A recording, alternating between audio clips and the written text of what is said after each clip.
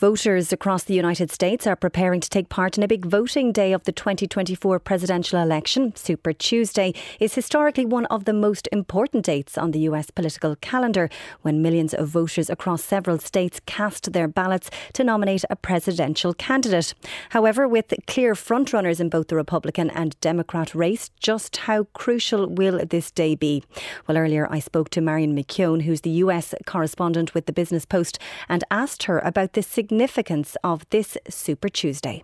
Well, it's a really interesting election year this year, Karen, in that it's the first one I've covered of all the ones I've covered where Super Tuesday has become almost irrelevant because it's such a foregone conclusion. Super Tuesday is when basically there are about 16 states, all the big ones, Texas, California, Florida, they all are jumping in, and the candidates basically, it's, if you think of, which I often do, think of this campaign as in like the Grand National. Super Tuesday is sort of like a steeplechase. Like normally all of the candidates would be still in the race. You'd have a dozen or so candidates. And then the person who comes out on Super Tuesday, it usually would decide the race. Not always. Hillary Clinton stayed in until June after, when she was racing against Barack Obama back in 2008. But this year it's a foregone conclusion. Obviously Biden, as the incumbent, has a home run anyway. He's it. He's been scoring over, with the exception of Michigan and the uncommitted vote, he's gotten well over 90% in all of the primaries so far. And for Donald Trump, this is going to be a rout. Basically, in terms of nobody expects Nikki Haley to take even a single seat.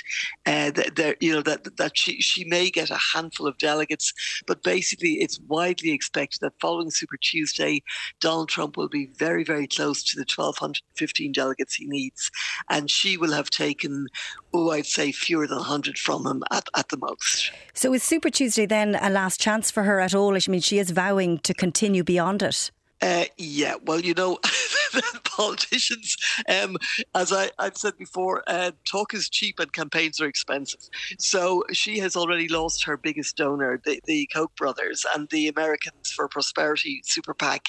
I think that people are kind of grudgingly admiring her tenacity because it is really, she has no chance. We all know that she's not going to win, but it's keeping her name out there, and it's keeping somebody out there who has the challenge, who has the courage, I should say, to challenge Donald Trump. Now, she just picked up 2 Senate endorsements, one from Lisa Murkowski, the Republican senator for Alaska, who has always been a moderate and a bit of a maverick, and also from Susan Collins, who's the Republican senator for Maine. Susan Collins has much less of a backbone than Lisa Murkowski. She tends to see which way the wind is blowing and then go accordingly. So I think that it's interesting that at this late stage in the game, when it's all over, bar the shouting, that these 2 senators are saying, we're with Nikki now. But I think what's happening is Nikki Haley is positioning herself for 2028, when she's hoping that Trump will have been trounced in 2024, by no means a certain thing, and that she will be standing alone as the only Republican who had the courage to challenge him. And she thinks that would put her in pole position for 2028.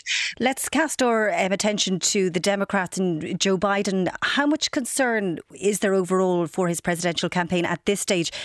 Well, I think that he's in a pretty vulnerable position, actually. And I think that Gaza has really shone a light on that. Now, Michigan, Pennsylvania and Wisconsin are 3 states that Joe Biden has to win if he wants to get a second term. There's no way around it.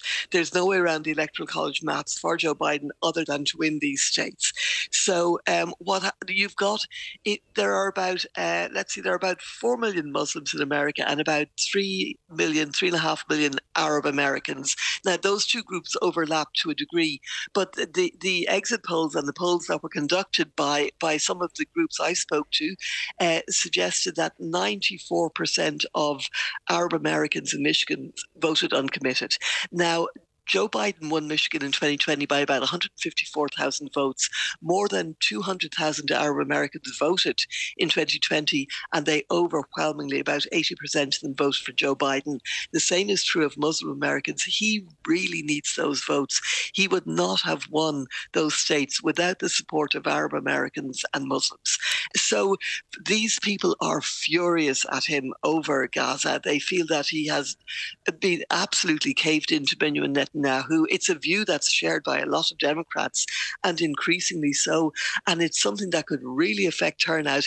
Now, these demographics are not going to go and vote for Donald Trump en masse, but they might stay home, and they would probably likely vote for a third-party candidate like Cornel West, for example, who is running. So it's a real risk for Joe Biden. And Marion, it's worth pointing out that the polls showing that immigration is the defining issue for the US voters. We saw during the week Donald Trump and Joe Biden visiting the border. So how significant are visits like this during a presidential campaign? Well, as some people would say, it's too little too late from Joe Biden.